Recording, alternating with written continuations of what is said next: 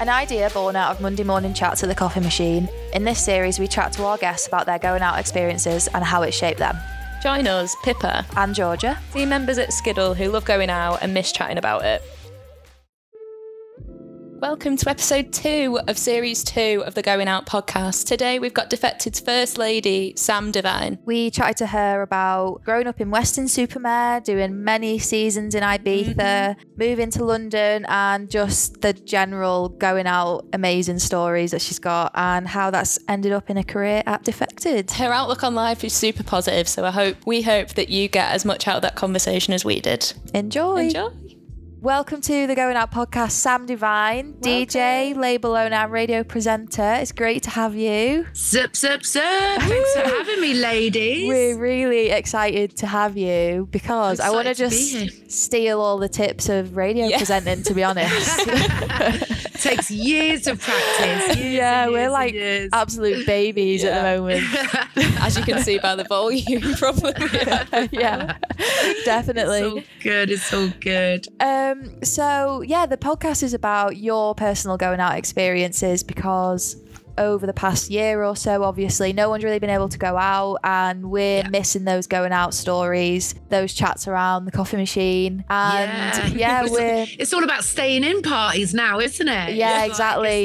It's staying in is the new going out. Exactly. And I suppose we've had some mega news this week from the government about a roadmap out of this really strange time. Madness. So basically we just want to start at the beginning really. And what were your first going out experiences and where did you grow up? Well, I mean, I grew up in Weston-super-Mare and the first party that I went to, it was a free party. I was 15 and literally, we drove there all in a convoy. We stopped off at the service stations and everyone got their alcohol and then we literally kind of rocked up to this phone box and everyone was kind of hanging out in this old disused service station and everyone's got their car boots up and everyone's just jamming to music. It was amazing. And then someone would get a number and we'd have to call this number and then everyone in convoy would then go to this free party where it's just stack systems, speakers stacked up in the middle of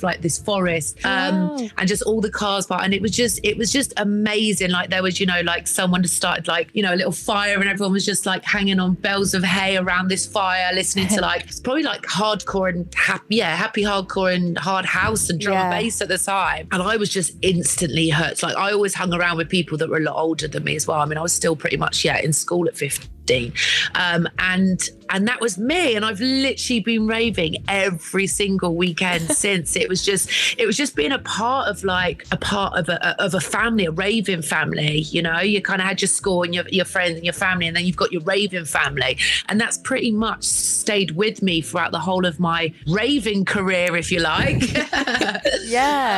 Since I was 15, and the music's changed loads obviously since then. I've kind of gone through all the genres of hardcore. I used to go to drum and bass raves, hardcore raves, hard house raves, and house was actually the last kind of music genre that I got into. It was very, very, I was in my kind of late teenage, early 20s before I got into house. I kind of went through all the rave music first and the actual raves before I actually got into house. So yeah. Wow, what a birth into the going out life. That's such a cool story. That puts my going out into Preston to proper shame. Yeah, to step up from the drinking at the parks. Yeah. What kind of artists were you? I did all that too. I hung out in parks. I did all that too. What kind of artists were you listening to in them days then? It was more about oh my god, so it was all kind of local DJ. I'm frozen. It was local DJs more than anything really. It wasn't, I didn't really when I kind of got to the clubs, my first kind of stomping ground was Bristol, so I was kind of going to hard house raves Lisa Lashes, Lisa Pinup. Then I used to go to a lot of raves with Judge Jules and obviously Ibiza, and it's just kind of, I feel so privileged that I've been able to listen to so many genres of music and got to experience all of those genres of music, like at the height of each genre as well. You know, at the height of garage, I was there in '99 in London, in Iron Appa. At the height of the Chicago and Detroit house, I came a little bit later after that, but then I get to play in Chicago and Detroit and be able to go back to my roots. So I'm just so fortunate that, you know, I've got such a wide spectrum of music that I love, from literally everything. You know, growing up in my house, my mum always had 80s music on. You know, we'd dance around the kitchen, and, you know, I've just been so blessed that, and I kind of incorporate that into my sets as well. You know, I like to play a little bit of everything. Yeah, I think that's why my friends and I like love you, because it's just always like a good time. Like, it's always something that you drop in that like just like gets the crowd going. Yeah, I think definitely. I'm just all about that party vibe, you know, and I think it's so important, because I've obviously raved. You know, I've had a very fruitful raving life, I guess you could say. You know, I've pretty much done it all. I've raved around the world, you know, a good few times over. So, you know, and that's kind of now, it's like when I met all my best friends is on the dance floor and going out, and, you know, going out to someone's house and raving in someone's kitchen. You know, to me, it's just the same as if you're going out to a club. You just want to be with your friends, and, you know, more than ever, obviously the last year we've not been able to spend a lot of time with our friends. So roll on June, it's going to be wild. Yeah, wow, completely. Isn't it? So if you say you've raved at various places, where would you say like is the best, one of your best experiences? Oh wow, tough question. It's a very good question. Yeah, I mean, Ibiza is, you know, it stole my heart from the very first time that I went to Ibiza. That was probably the end of the 90s that I was going to Ibiza. And I literally remember I went with my best friend, and it was such rubbish weather, and it literally rained every day. And it was like, oh my God, is this what Ibiza's about? But we went to Eden like every single night. It was like hard house back then, like every single night. And I just remember being on the coach on the way back to the airport, feeling so depressed, like, oh, I've got to go back to my normal life now. Because I just literally, it was just heaven, like cloud 9 for 7 days. And yeah, from that moment, I ended up going back every single year. And this year, or this year really, 2021 would have been my 16th, 17th year on the island now. Wow. So really, I mean, obviously I'm well showing my age right now, but yeah, I mean, I've been there definitely. Brazil's amazing to party as well. Played in Brazil quite a few times, Australia, and most recently America now, like Vegas. Like, there's only one real house club in Vegas that I play at. It's called Commonwealth, and it's on it's like a little rooftop, and it's only for about 300 people, and they put like a functional sound system up there, and you're like overlooking the strip, and it's just insane. Like, I'm just so lucky to travel all around the world and basically get paid to party with my friends. That's basically it. Yeah. It is the dream. I feel like it's the dream, yeah. When people tell me stories of like back in the day when you said like genres were like coming up, like bubbling up, and the party scenes were just so like epic, and like it was like a moment. Like, do you feel like that's a thing now still? Or because I don't know if I've just got this perception of it being like amazing and nowadays just doesn't really compare, because I don't know the difference. But yeah, I mean, mobile phones have ruined it. In one hand, they've ruined it, and in the other, obviously, it's very good for a DJ like myself to get content. Obviously, we didn't have mobile phones like back in the day. You just have like your little Nokia 8210 with Snake on it, you know, and that was your vibe. That was your vibe. But you know, I just think now people are less in the moment because they have their phones, and you can't be in the moment if you're on your phone. So I mean, when I do my openers parties, obviously I haven't done them for a while now, but my actual ethos is leave your phone in your pocket and put your hands in the air, you know, leave the phone alone. But I do get it, especially in kind of like the younger generation. They want to be like, oh, look at me, I'm at a party with MK, or I'm at a party with Jamie Jones, look at me, you know, on Snapchat. And it's just, I don't know, when I was that age and I was raving, I just wanted to be in the moment with my friends, you know. I'd hardly used to go for toilet breaks or to the bar because the music was so good. I didn't want to leave the dance floor, you know. But is a different generation, and you know, technology has moved on, and you know, you do have to adapt. But I mean, there is nothing worse for me when I'm playing and like everyone on the front kind of 3 rows have got their phone cameras up. That's fine, but with their torches on right in my face, because I'm in the zone, and when I'm playing, I don't ever want to be aware of my surroundings. Like it's just me and the dance floor, and you know, and you guys dancing. So when I've got a flash camera in my face, it kind of puts me off my zone a little bit. So I'm just like, when I've got my tour managers or my assistants with me, they're like, put your phones down, like just enjoy the music, because it is quite annoying. But I get it, you know. To be 17, 18 again on a dance floor, you know. Like from the other side, when you're on the dance floor and you're looking up and all you can see is someone else's phone, that is the most frustrating that thing. annoys me as well. That when your view is blocked by someone else's phone, that does my head in so definitely. I mean, even like New Year's Eve, I saw a video, I won't say who it was, but it was at a massive club in London, and you know, they've got the countdown timer and everyone's got their phones in, and like the fireworks, everything's going off, and I'm like, yo, you're not even saying Happy New Year to the person next to you. Like you're so like into just like filming that moment instead of actually being in the moment. I remember at midnight, you know, you'd grab a stranger next to you and give them a kiss and a cuddle, and then, do you know what I mean? And that would be for about 5 minutes, and then you'd be like, okay, like I'm actually at a rave now. Whereas, you know, everyone's got their phones in the air, and it's just like you haven't even like wished the person next to you Happy New Year. It's like, it's crazy, but each to their own. Do you know what I mean? Like, it's like I said, it's like a double-ended sword. It's like good for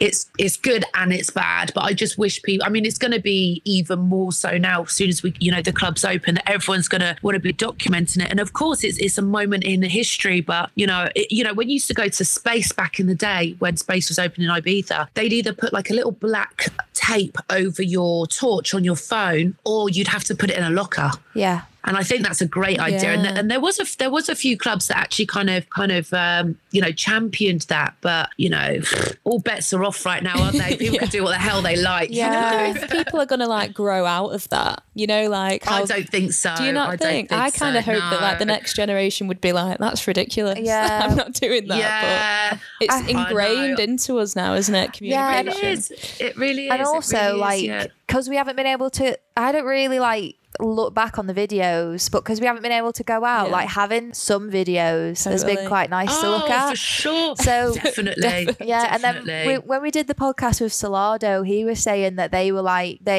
he was doing music around the time where social media like came in. Yeah. And he was saying that they were going to the gigs and videoing other DJs playing their tunes to get content. Yeah. And I thought that was like well interesting. Yeah. You never think that that's what it was like. No. I mean now DJs, you know, that their tracks get broken because, you know, people are videoing them and putting them up online, and then that's how, you know, records go viral. Exactly what you just said about Solardo, you know, with their what was the track that kind of blew them up?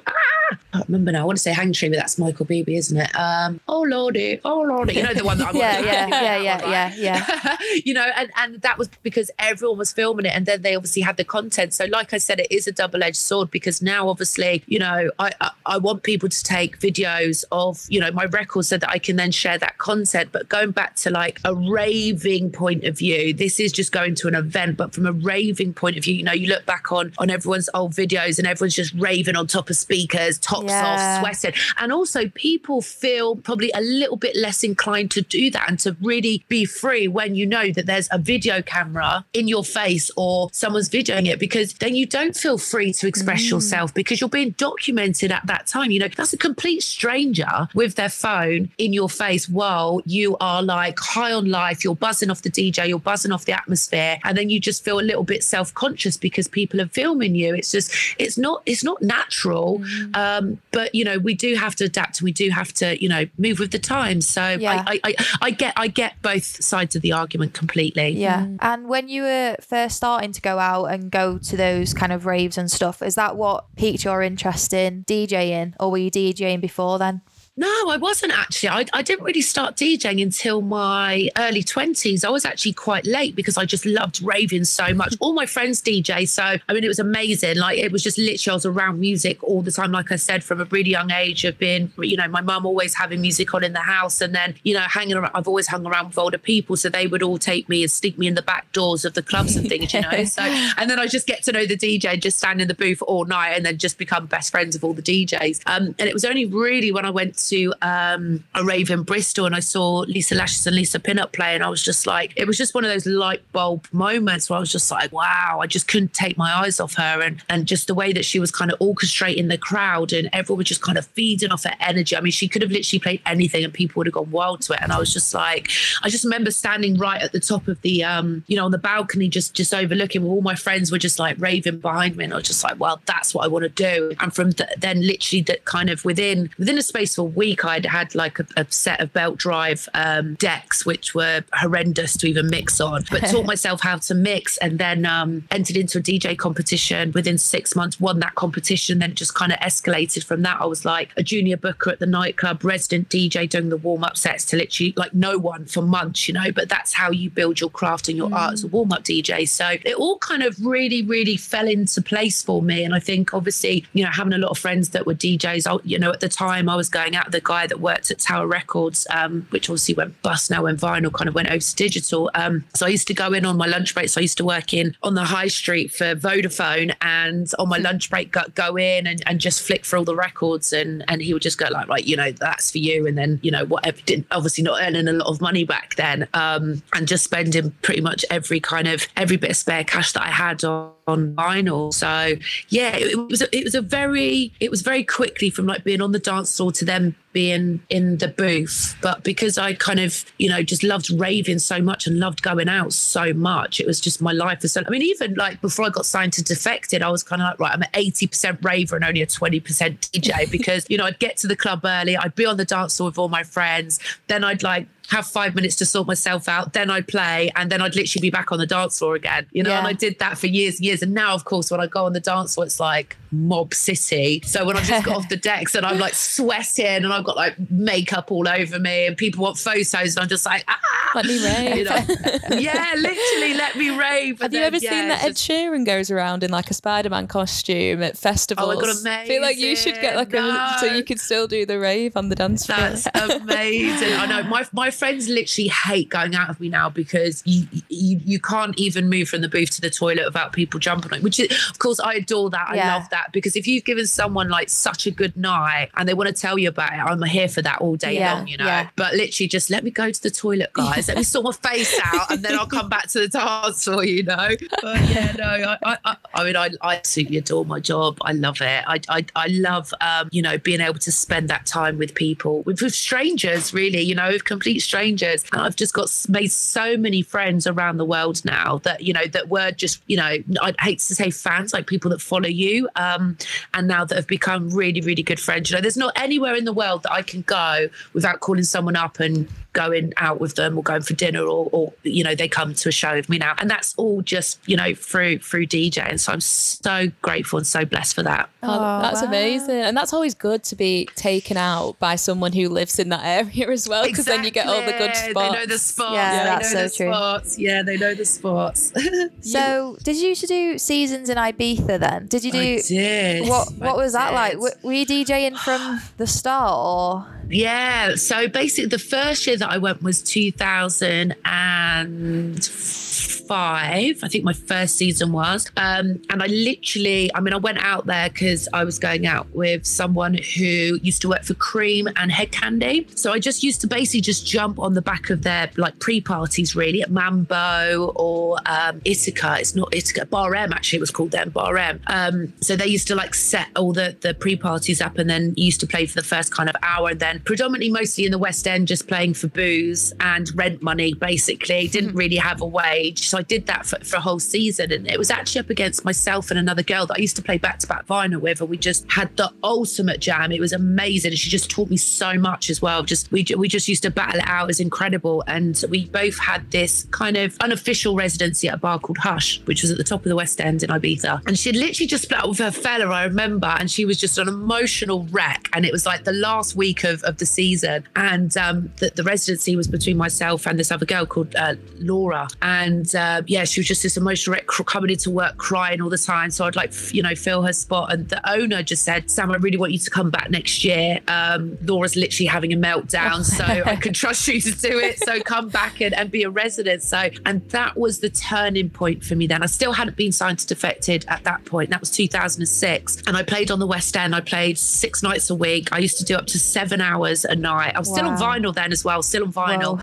And people used to come in and just jam at Hush every night, not even bother going to a club because they had such a good time in Hush. And I learned so much. Then I could obviously start booking my friends, and my friends would fly out and I'd book my friends, and it was just a jam 7 nights a week. It was incredible. I learned so much, met so many people. I actually got my first kind of Italian gig that ended up becoming a residency because these 2 Italian promoters walked in. And I remember I played Barbara Tucker, Precious Love, and they came up to me and was like, Sam, oh my God, give me your number. We love you. And I was like, no problem. And I ended up having a residency in Naples for like 3 years after that. Insane. I got my first like club gig was 2008 at Cream. I played Amnesia after Swedish House Mafia. And I remember I was like on a breakdown. I got my lighter out, and literally everyone, the whole dance floor got their lighters out. And it was just such a moment. I got goosebumps just thinking about it now. Obviously now people get their phone torches out. I didn't have that then. I literally just got my lighter out. It's just so many amazing memories. And then 2009, I got signed to Defected. I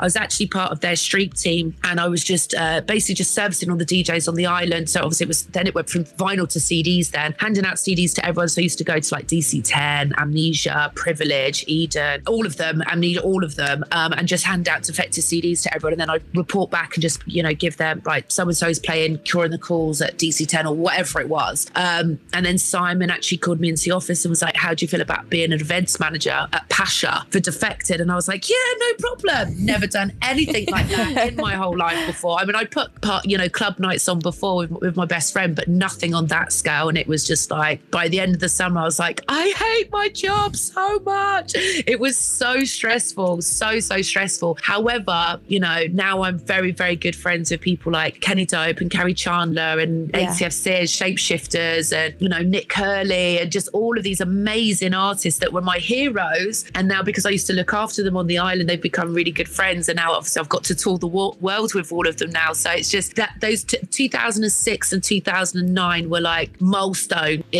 memories in my career, because they kind of set me up for the rest of my career. So yeah, big up Ibiza and Defected. God, so you mentioned that you did like 7 days kind of. How does that like take a toll on you as well? Like, as in like it's full on that, isn't it? Yes. So my drink back then was a vodka Red Bull, and literally it burnt the insides of my stomach by the end of the seasons. Like, it was crazy because I'd go for a bottle of that, plus people would be coming in on shot runs. So you'd be absolutely hammered by 6 a.m. You'd be so I don't even know like how I played, but you just, because you're on such a high and you're so buzzing off the crowd that you just get through it. But mentally now my body clock is completely upside down, because I'd finish work at 6-7 o'clock in the morning, then I'd have my wind down, then I'd sleep all day, then get back up 8 o'clock, I'd be on the decks by 10. And when you do that for like a number of years, and then you're touring on top of that in the winter, just my body clock now, I mean, I rarely sleep before 5 a.m. most days now. Yeah, my body clock is pretty I feel like I am jet lagged 24/7. That's what it feels like. So when I go to America, I'm normal because I'm actually sleeping at the right time, getting up at the right time. I'm actually normal. When I go to America or Australia, it's weird. It's so weird. But I mean, I've got no regrets. I don't look back on anything and go, God, I wish I'd done that differently. Like, everything that's happened in my life has got me here today, and running my record label, being signed to the biggest, Defected record label, traveling the world, just meeting so many beautiful, amazing souls all around the world. Like, I wouldn't change any of it for the world. Like, for the world, I wouldn't. Oh, well, how did you manage that kind of sleeping pattern during lockdown then? Because how did you feel that time when you weren't able to do gigs? Well, I mean, I've still been so busy. I haven't really slowed. I mean, apart from the traveling, of course, I mean, I'm used to going out every weekend. But in terms of, I do 9 radio shows a month. Yeah. I do 6 no, I think 8 to 10 live streams a month. So I'm literally, I know I need a break before we go back. You know, I literally need to take a couple of weeks off just to, you know, I've been working very, very hard on my self-development.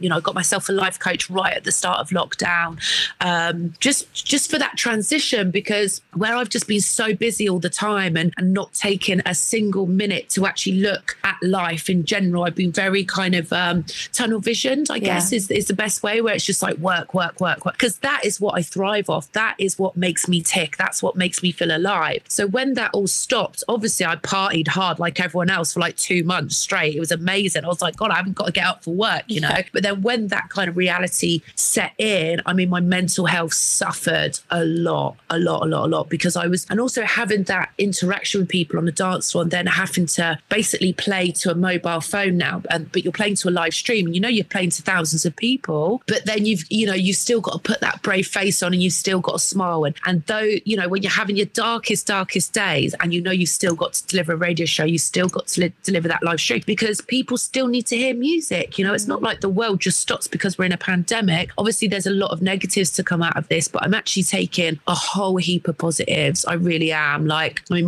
my good days have way outweighed my bad days, but on the bad days where I've still had to get up and record a live stream, you know, you just kind of dust yourself off and do it. And then, you know, behind closed doors, you know, I've got such an amazing support network around me, and that really has got me through lockdown. That really, really has, because without them, probably end up in a mental hospital.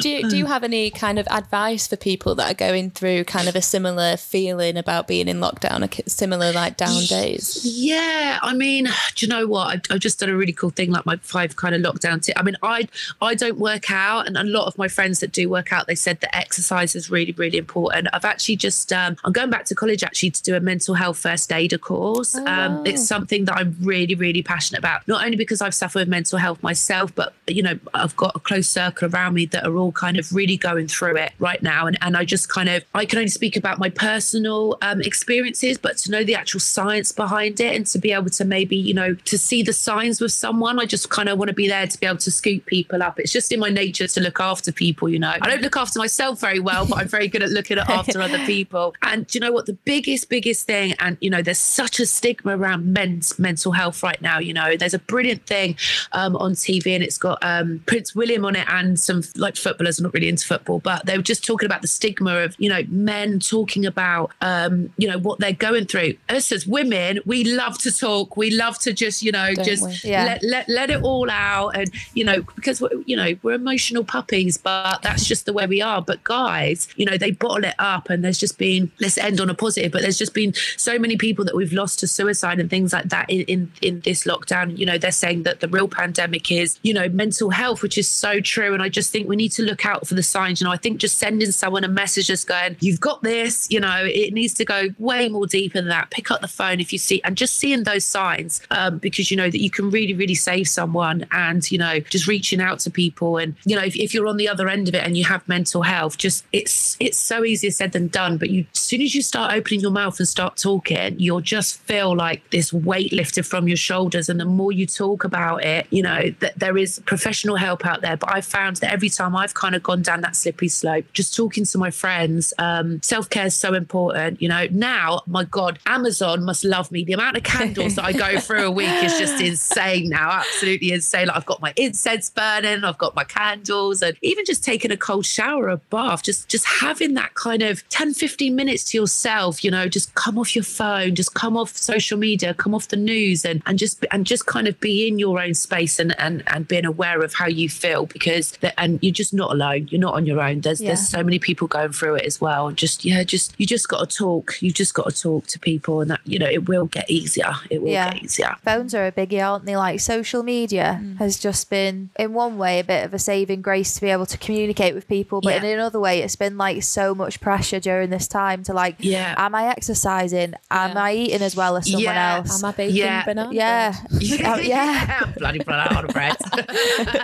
Never see another banana bread ever. I know, literally, and it's so true. And then, you know, you've got your influencers with, you know, I just say life doesn't come with a filter on it. You know, it doesn't come with a filter on it, and I just think, with social media, like I said, it's such the double-edged sword, you know. It's good. It's really good to stay in contact with people, but then, you know, you do see that the influence. I mean, that's a whole nother conversation, but, you know, like I said, life doesn't come with a filter, and most of the time, you know, they've probably dragged themselves out of bed to put a full slap of makeup on anyway. Do you know what I mean? It's like, yeah, each their own. Now what I do is I've actually got two accounts. I've got one that's obviously my DJ account, and then I've got my personal account, and on my personal account I follow such, you know, either positive quotes or positive people. You know, actors are so positive. Like, I follow so many American actors. They're just so real, and then you've got kind of like your UK Z-listers, I call them, you know, and it's just like it's a completely different world. But I kind of switch between the two depending on what mood that I'm in. But following positive people is like really, really important. Really important. Yeah, for sure. Yeah, it's definitely about like the environment as well. Like, if you surround yourself with positive thoughts, then hopefully then you attract positive. Absolutely. Yeah, it's just, you know what, you've got to keep your vibration on a high level. And I mean, absolutely, it's easier said than done. But I always try and keep myself, you know, around good people. You know, like I said, I don't eat well, I don't exercise well. I'm still here. I've still got a smile on my face. It's not the be all and end all. Do you know what I mean? And it's like, I look like crap today, but it's, you know, I'm still doing everything with a smile on my face. And I think that's the most important thing, is just, you know, that there's people out there that are far worse off than you. And I just think, you know, if you've got a roof over your head and food in the fridge, and you've got, you know, clean clothes to put on every day, and you can put the heating on, like, really got much to moan about, you know? Yeah, exactly. Very, very blessed. Very, very blessed. Indeed. When you left Ibiza then, like, how were you, like, from your seasons, where were you moving back to, and like, how were you feeling, and what was the routine like, and what were you doing? Yeah. So once I was doing seasons in Ibiza from May until end of September, beginning of October. And then I'd literally sofa surf, because I had no kind of fixed abode, because I moved from Weston-super-Mare to London with my best friend. And when we got to London, we didn't know anyone. My friend got a job at a radio station, and I literally had a box of records and a suitcase. We didn't know anyone, you know, so I was just kind of putting out mixes and just doing it that way. And then Ibiza kind of gave me a purpose. And also, obviously, DJing in Ibiza, it's like, God, it's the place to be if you want to be a DJ. You know, Ibiza is the one.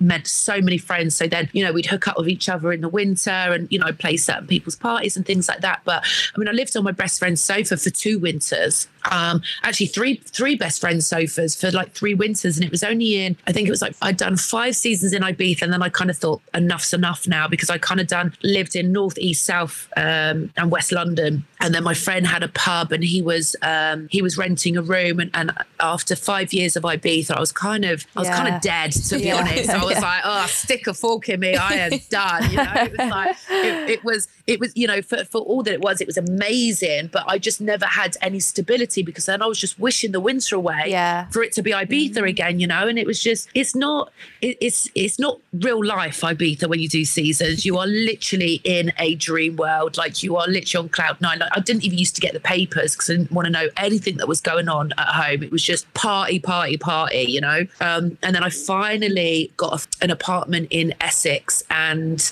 I ended up staying there for 7 years before I moved over to Southwest London. But yeah, I mean, it's now I just fly back. I probably play about 8 to 10 times a summer, which is more than enough for me. And I get in, I get out, or I'll stay for a week. I've got obviously tons of friends that actually live in Ibiza as well. So I've got the balance right now. You know, I can go in and party if I want to, or I can go in and chill and, you know, go out for dinner and visit friends. And so, yeah, I finally nailed the balance after like 17 years. I finally got it right. You know? Yeah, I've had that when I've been to Ibiza. I've only been on holidays, not done a season, but it is like you are in a bubble. Yeah. Oh, for sure. Like, because all your friends are coming out to see you. Yeah. And they're all saying, oh, you know, so and so, you know, it's raining back home, and you're like, oh, I'm having the best time of my life. But, you know, when you're young, I just think, you know, explore, get out there and do things, because, you know, I'm nearly 40 years old now, and everything that I do now is a complete bonus. You know, I'm on my 3rd passport with every every page stamped, a good few times. And, I feel like I'm an Ibiza veteran and I'm well seasoned now. I've done everything that I wanted to do. So everything now is just a complete bonus. And it's so much fun. It's, life is for living, and just get out there and just do it. Be brave, take a leap of faith and just do what makes your soul and heart happy. That is just like the number one thing, because, I know so many people that haven't even been abroad and they're my age, and it's just like, what?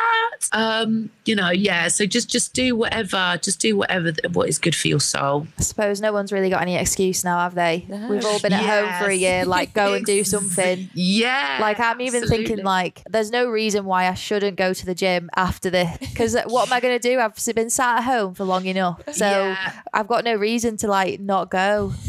But that's just a lot of pressure. I'm definitely not going to go. I'm definitely not going to go. I'm cool. I've got no one to impress. So I'm absolutely... Yeah, I feel like I'm out the habit now. So I'm like, I'm doing other stuff. Yeah, exactly. Like making banana bread. Like baking, baking bread. Were you, when you in London then, on the off seasons, where were you going out there? Is there any places that you were enjoying? God, yeah, there was a lot of clubs I was joining. All of them have actually closed down now. I was so lucky because I moved in with the girl called Chloe Fontaine, who was actually like the door girl at the end. The end's closed now. So I always used to go to Brick Lane on a Sunday. I always used to go to Fuse. That was religious. So I'd finish playing. I'd play Thursday, Friday, Saturday night, and then get back on a Sunday. And that was like a real industry meetup where it was like everyone that was like heads used to go to Fuse on a Sunday. It was like Brick Lane. In the summer, it's amazing. Obviously, it was sunny, so everyone just jam outside. And that was kind of where I met most of my London pals, I guess, from Ibiza, and then we'd all hook up at like Fuse. When I was going to clubs, Pasha, that closed down. The End was just an incredible club for an after party, was just amazing. So I used to club hop like 4 or 5 nightclubs in one weekend, like if I wasn't working, or even if I was working, then we'd literally, the amount of times that I've lost my CD wallet, like at the Egg or somewhere like that, and then I'll be calling up the owner, be like, have you got mine? He'd be like, yes, Sam, I've got it in my hand. Or be like, go through the video footage, like someone stole it, and then the caretaker be like, yeah, Sam, I've got your CD wallet. I'll be like, oh my God, not again. It was just wild, absolutely wild. But we used to go to like Turn Mills, the Cross. Oh, the Cross was incredible. Again, closed down. All these clubs closed down because of the council. Yeah. They all turned them into apartments or office spaces. Really ministry. I've been going to ministry for 16, 17 years, I guess. Still get the same feeling as when I walk in there as I first did when I first walked through the doors. Incredible. And then obviously I got to play there as well. Resident there for a little bit with Defected. Basin House, another amazing club. It's only like 300 people. Again, we used to go there on a Sunday after Fuse, because Fuse used to shut 11. Then we used to go to Basin House. And then before that, we used to go to another club called Public Life, which is actually a public toilet, which is in Shoreditch. I used to walk down the steps, and it was only for about 150 people. That's where I first saw Jamie Jones, Lee Foss, Richie Ahmed play. And you'd walk out of there at 12 p.m. on a Monday afternoon. People would be going to work, and cars everywhere. Gosh. And you'd literally because you're just in your own little bubble for like 24 hours. You'd walk out of there, you'd be like, oh my God. Is that the one where there's the glass above you? And you can see people walking. Is that or is that something else? It might be. I could have got it wrong, but I'm sure there's something in London where there is like glass and you can see people walking. Cool. But I don't know. I lost a lot of brain cells in Public Life. A lot of brain cells. That was it was amazing. That was literally before Jamie Jones and like even blew up. We used to go to another club. That was in Shoreditch as well. I used to play for like 10 hours in there, but I used to, like my raving family, we were literally like 50, 60 deep in our firm, and we just used to literally bounce from all the clubs to after parties. We all used to go to Ibiza or ADE or Miami Music Conference or Sonar. Like we were literally like firm handed, but there were so many raving crews like that. And then obviously when we all got together, we're like 1,000 people strong in a club, but all like-minded people, all loved the same DJs, all all loved the same music. And it was good times, man. It was really, really good times. I would say from like 2006 to 2011. Yeah, 2011, 2012 were like the golden years. But also each genre was different then, because it was like funky house was massive between 2003, 2005. So you'd have your funky house crew, then it went to electro, then it went to tech house, then it was minimal, then it was techno, then it was deep house, then it was just back to house, because every genre has its like 10-year cycle as well. And then you see new people on the scene, and then you're like, right, you're under our wing, you can be in our crew, and then it just builds and builds and builds. And then obviously when we started doing club nights, all those people used to come to our club nights. I still run La Vita now to this day with my best friend Camilla. You know, we've been running La Vita for 12 years, I think now, and you still see the same people. It's amazing. Oh, what circle are we in now? So we are in, well, I think we're just coming out of a tech house cycle. I think that kind of Salado kicked that off. They absolutely kicked that off. I think we're kind of coming back to like this ravey sound. Obviously I listen to a lot of promos for my radio show, and I'm feeling those kind of big ravey breakdowns, and I think that is going to be, if that connects well with the dance floor, I think we're going to see that cycle. And I've not seen a ravey cycle really for probably way longer than 10 years, probably 20 years in actual fact. So if that connects with the dance floor, I think that's going to be very powerful. Oh, wow. Very, very powerful. That made me all excited. Yeah. I know, I'm excited. Because there's certain records that I can play in the radio show, but I can't play in a club. But I think it's just having that confidence, because everyone's been kind of like in this tech house bubble for such a long time. I mean, I don't play tech house, I play house. Yeah. Under the genre, you know, under the umbrella of house, there's lots of different genres like deep house, tech house, all of that, you know. I mean, I just play house that has got soul, groove and a vocal, you know. That's kind of where I would put myself in that particular lane. But I mean, I do hope this ravey sound comes through, and I think everyone as well has been sat on all their big bangers right now, because they haven't got content, they haven't got the content. Not everyone's doing live streams, not everyone's doing radio. So to get your record in the right DJ's hands has been very, very difficult. So I think a lot of people have been putting music out for streaming purposes. So you'll get, you know, tracks that do very well on Spotify or Apple Music that wouldn't necessarily do well in a nightclub, because it's not for a dance floor track. Yeah. However, as well, a lot of producers that I know have been, you know, hitting brick walls, because you need to have that feeling. You need to feel the energy of the crowd to be able to then also road test your records as well. No one's been able to road test. So it's like, oh, I need to tweak that bit there, or I need to tweak that, or that breakdown needs to be bigger, or whatever, you know. No one's had the chance to do that. Everyone's literally been stuck indoors, stuck in their studios. I mean, I have turned my house into a nightclub. So when obviously I could have friends over, I mean, we've been road testing, and obviously I'm doing live streams and everything else. So I'm very, very excited for it to all come back. But I mean, I'm not going to lie, I've also got a little bit like, it's going to be very overwhelming for DJs to just literally just go straight back, and then you just got like 1,000 people going mental in front of you. It's like, it is giving me a bit of anxiety. Yeah, I suppose that's a bit of pressure, isn't it? Like, because everyone's going out for that good time, the best time. Massive pressure. I mean, literally, I think DJs can literally play anything and it's going to go off, you know. But for me, I want people to walk away and just be like, oh my God, like that was insane, you know, because it's our duty as a DJ to, you know, to people to have a good time. But yeah, it's going to be dope when we go back for sure. Yeah, I guess it is going to be such a big leap, because earlier when you said about the live streams and how you're like got a phone staring at you, I'd never really thought of like the DJ side. I've only ever thought of like the audience watching it, but that must be so surreal. It's kind of staring at a little screen. Yeah, and it's a lot of pressure, you know, because not only, you know, you've got to do your hair, you've got to do your makeup, you've got to make your tracks, because you've only got an hour. You know that people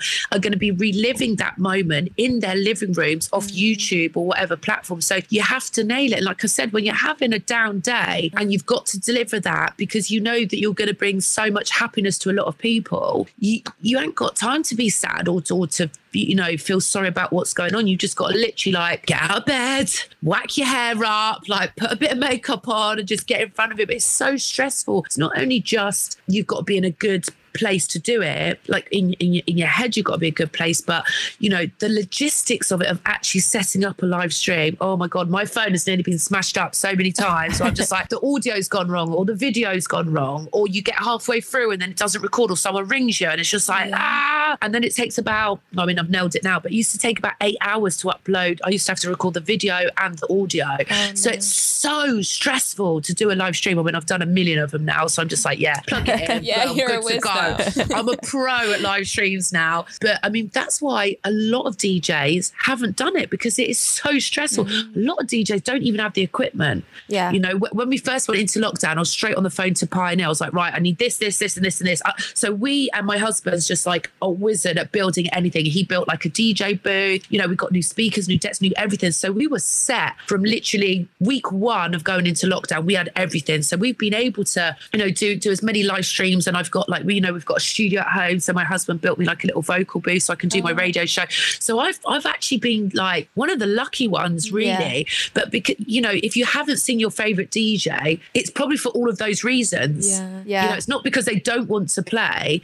Live streams aren't for everyone. They're really not, because you do have to put your smile on the face and you're just like, singing and dancing. But, I've seen some live streams where it just, DJs are so awkward, but I get it. I totally get it. I totally get it. That's not an interesting perspective, I think, for everyone who's going to listen to this, because I hadn't really thought about it like that either. Yeah. Yeah. And I guess it must be weird when you end the live stream as well. Because I've done that on like Zoom quizzes when like, you're with all your friends and then you go and you put the laptop down and then you realise you're on your own in a room and it's really weird. Well, I've always got like my husband, like I'm literally playing and I'm like, how many minutes have I got left? How many minutes have I got left? And then like 2 minutes, I'm like, okay. And then I just do like this little thing, or like a little thing to like sign off. And then I'm like gritting through my teeth, like, turn it off.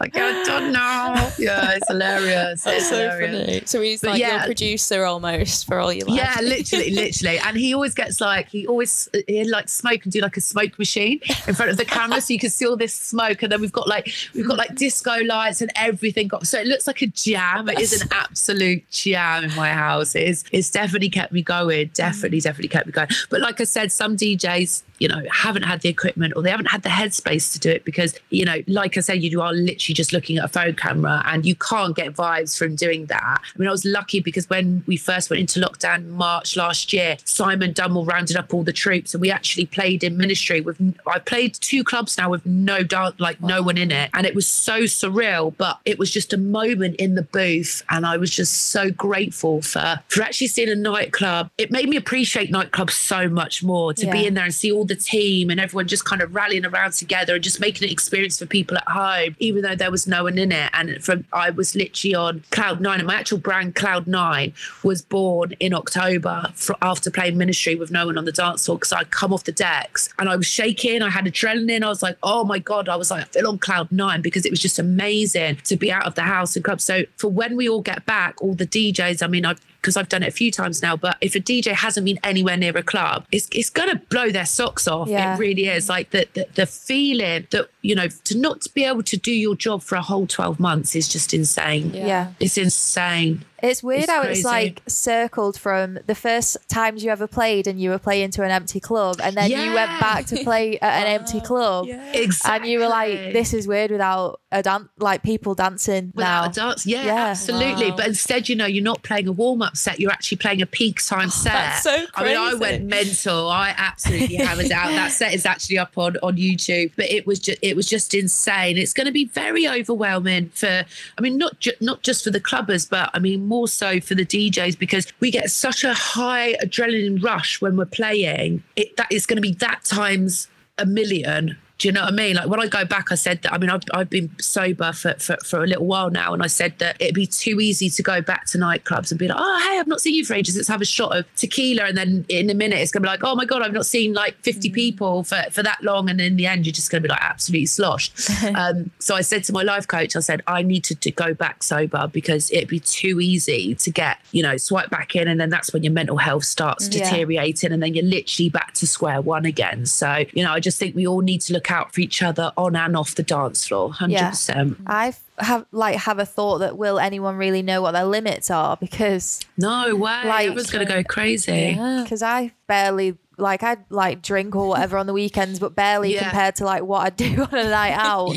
And now I just feel a bit scared. Like I'm scared for everyone around me too. Yeah, because 100%. it's just going to be another level. It's going to be so mad to experience it, isn't it? Like, it's going to be like, you know, the first time that you went clubbing, but you know, everyone's been clubbing for a good few years now. And then the first time just clubbing again, just to have all those rushes and to fall in love with, you know, to fall in love with music again, to fall in love with your friends again, to fall in love with the DJs again, to fall in love with going out again. You know, it's going to be really special, really special. But people don't know their limits then. They're definitely not going to know their limits now. You know, I think clubs have to have, you know, a level of empathy for that as well. And they've got a you know, duty of care to put more security people on, you know, to put more kind of St. John's ambulance at the door or something. You know, there's going to be a lot of that. But, you know, it's real talk. I think clubs are going to have to up everything of that because people are just going to go crazy. We've all been locked up for a year, you know, like literally like caged animals.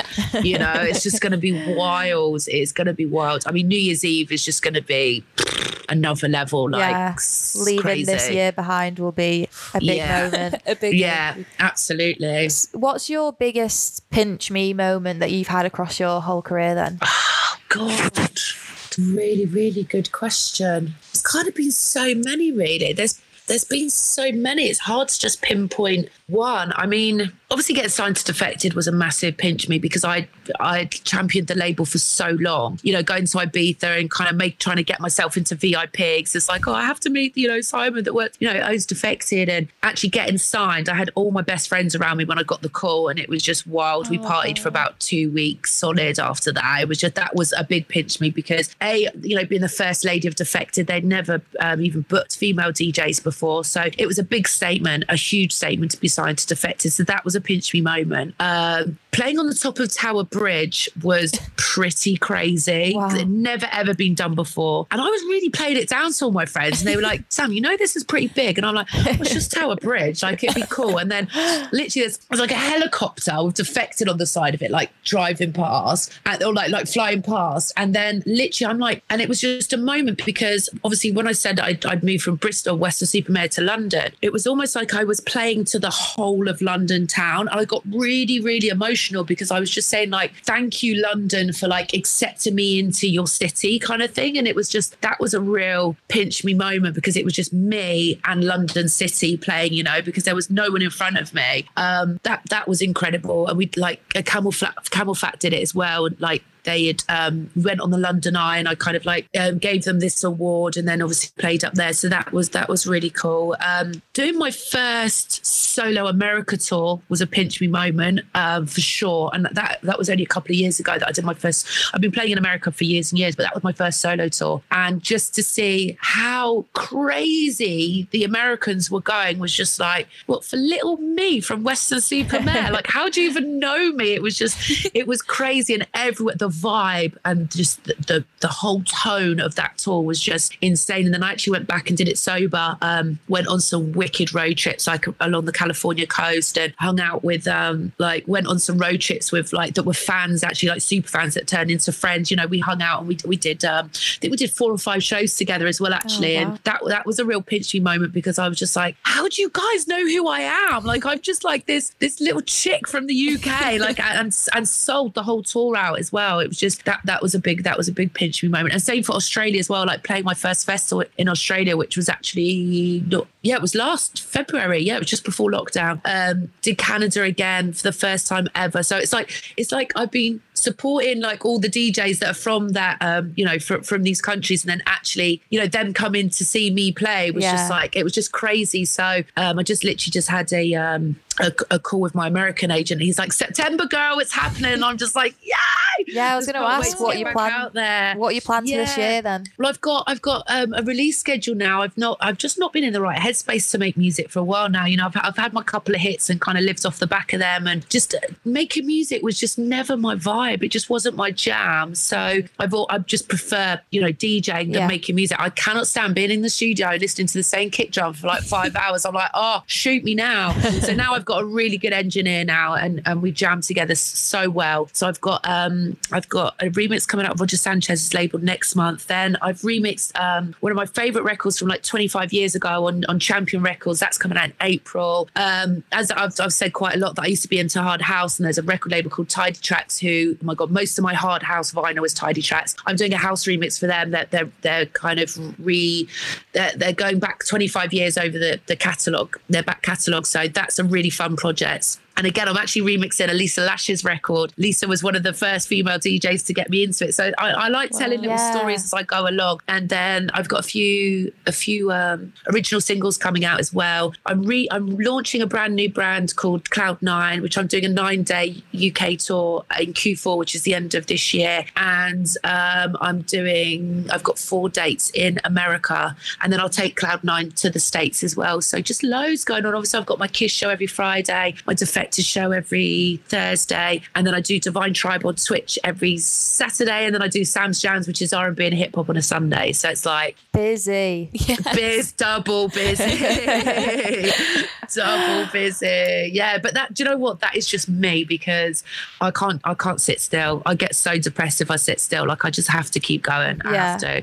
My mum's a lorry driver, retired lorry driver. She was exactly the same. She had 3 jobs. She'd be at work 4 o'clock in the morning, not home till like 8 o'clock at night. It's embedded in my dad's such a hard worker genes. As well. Yeah, it's in my genes, man. It's in my genes. And it's all positive. If I'm smiling on people's faces and I can put a smile on my own face at the same time, then that's what's kept me going. So I've been so positive for other people, and kind of being that inspiration for other people, and just relaying that through my music. So I get so many messages from people just saying, you saved my life, this week with the radio show or with the live stream, or that's kind of like, it's a regular thing that I get those messages. So I feel like I don't really have time to be sad. Yeah, I've got to just I've just got to keep going for everyone else, and that keeps my vibrations high.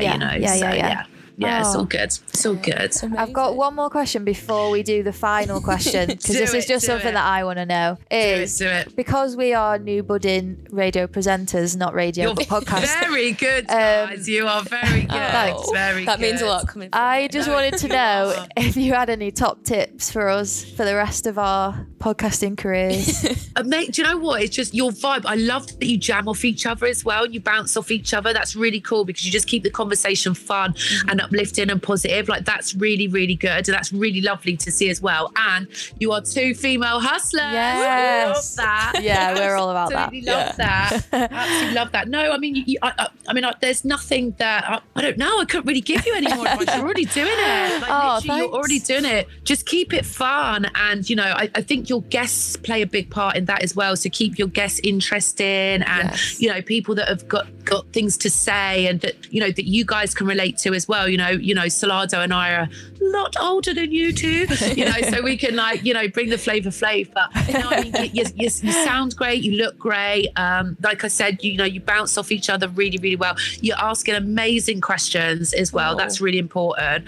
The amount of interviews that I do, and the questions are so dead. You're like, oh God, I've said that. I've said the same question so many times. It's nice, because then you can.